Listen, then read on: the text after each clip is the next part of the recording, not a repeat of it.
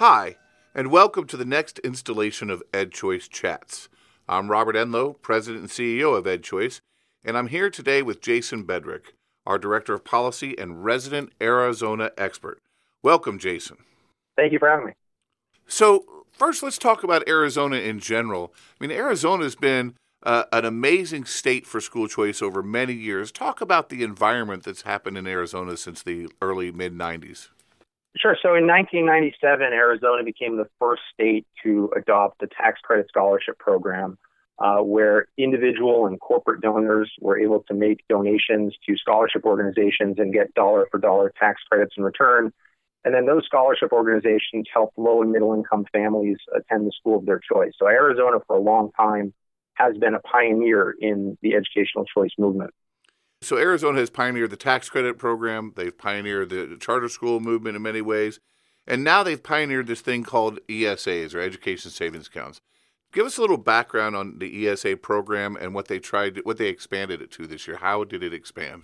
Sure. So in 2011, Arizona became the first state to adopt an education savings account. So that means that the state gives a percentage of what they would have spent on a child at a district school. Instead, they deposit that into an account, about 90%, into an account that family can use for a wide variety of educational expenditures. So private school tuition, but also things like tutoring textbooks, homeschool curriculum, online learning, educational therapy, and so on. So it's moving from school choice to educational choice and empowering families to select a wide variety of educational products and services. Originally, the program was limited only to students with special needs.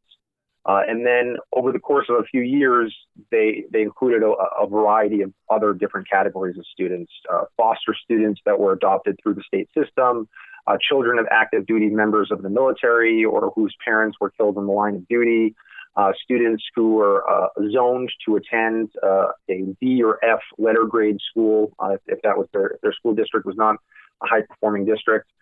And then this year, they decided that they were going to expand it so that all children that were either entering kindergarten or who were switching out of a district or charter school could have access to these programs, no matter what their family's income or no matter what their disability status or whatnot. So almost a universal program.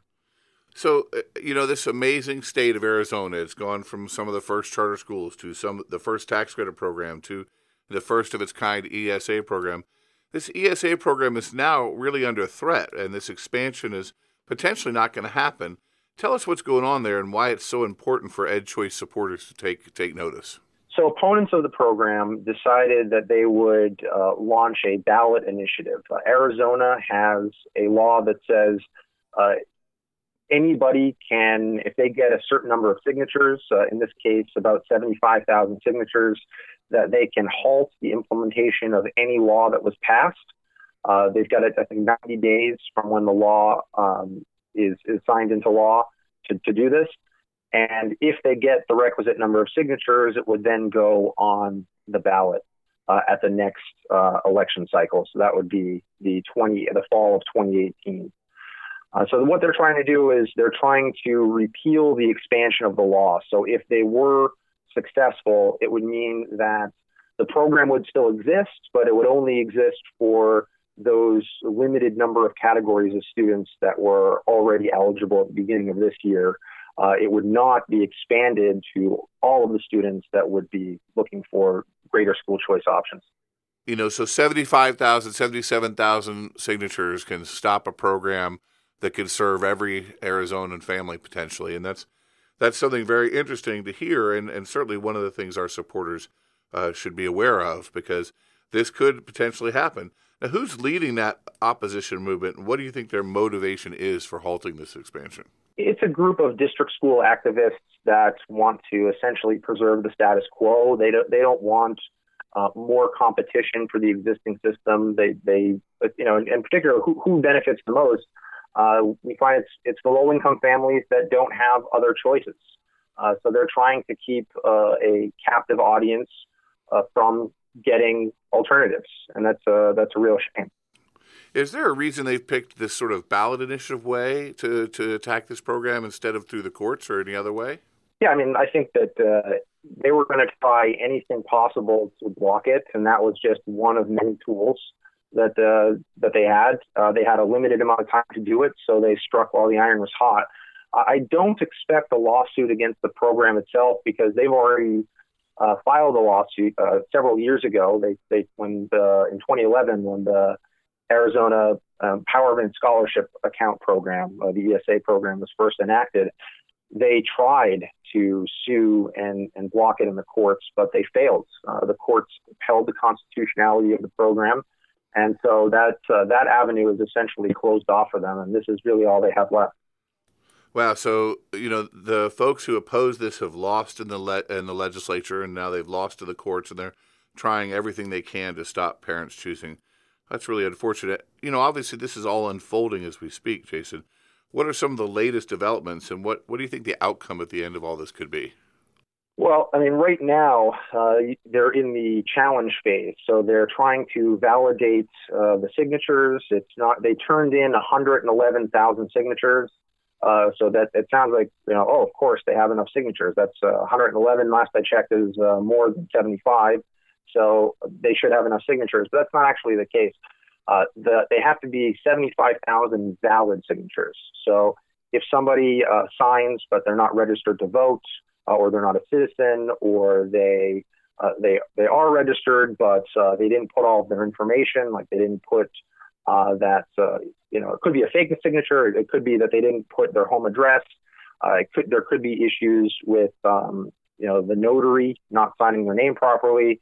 And as a matter of fact, there are a few issues that are under legal review right now. So the Americans for Prosperity just filed 2 separate lawsuits. One of them because they actually have the wrong legislative session on every single ballot. On every single petition. Now, the petitions are supposed to be reviewed under what's known as a strict scrutiny, which is to say that if there are any material errors, then that petition would be thrown out. So you have a situation where they're trying to repeal a law that was passed in a particular legislative session, but the petition refers to a different legislative session. The courts may find that that's just a typo, no big deal, or they may find that that's actually a material error, and they would throw out all the petitions that have that error. Another thing they're challenging is that some of the signature gatherers, paid signature gatherers, have to be registered with the state. It seems that some of them weren't. They also cannot be convicted felons. It appears that some of them were. And so that's being challenged. And there were also a number of other irregularities that I expect to see some challenges with regards to those as well. For example, there was some collusion with some of the district schools. There was at least one email that was uncovered where an employee of a district school was colluding with some of the signature gatherers, telling them when to show up at the school, offering to provide them a table, public resources. And obviously it is illegal to have the district schools, which are public entities, be involved in any way in electioneering. So there have been a number of irregularities that we expect to see challenges. Like Yogi Berra said, it's impossible to make predictions, especially about the future. But I expect that, it's going to be very close, but I think that there's a lot of hope for school choice supporters that this might be overturned because, if they succeed, then it would go to the ballot and, hopefully we would win there. But it means at the very least, even if we won, it would delay the implementation of the program for another year. And, these kids can't wait.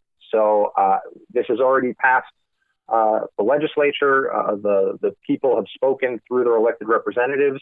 And I think that, opponents are just trying to stall the program. And that's very unfortunate for the kids whose lives really could be changed by going to a school that works best for them now instead of having to wait. The recap, Jason, it's an incredible story, and I really appreciate hearing all that recap, as I'm sure our listeners do. What is EdChoice doing to protect the rights of these families, and what could other advocates do to get involved? Well, look, we're here on the ground in the state. I live here in Arizona, and we're working awfully hard to make sure that parents know what their options are currently and what this fight, what's at stake in this fight, and making the case for educational choice and educational freedom. What other advocates can do is, I think the most important thing is that the public needs to hear their voices. They need to hear why they support educational choice, what it means to them and their children and their family. So they should do everything they can to volunteer with other organizations that are fighting this, to contact their legislators, contact the media, let them know that they're there. We shouldn't only hear from the other side. We should hear from the people whose educations are at stake. That's right. That's all about putting parents first, and that's what EdChoice is all about, making sure parents have the freedom to choose. I'd like to thank you all for listening and ask you all to please subscribe if you'd like to hear more EdChoice chats. Until the next time, thank you very much and be well.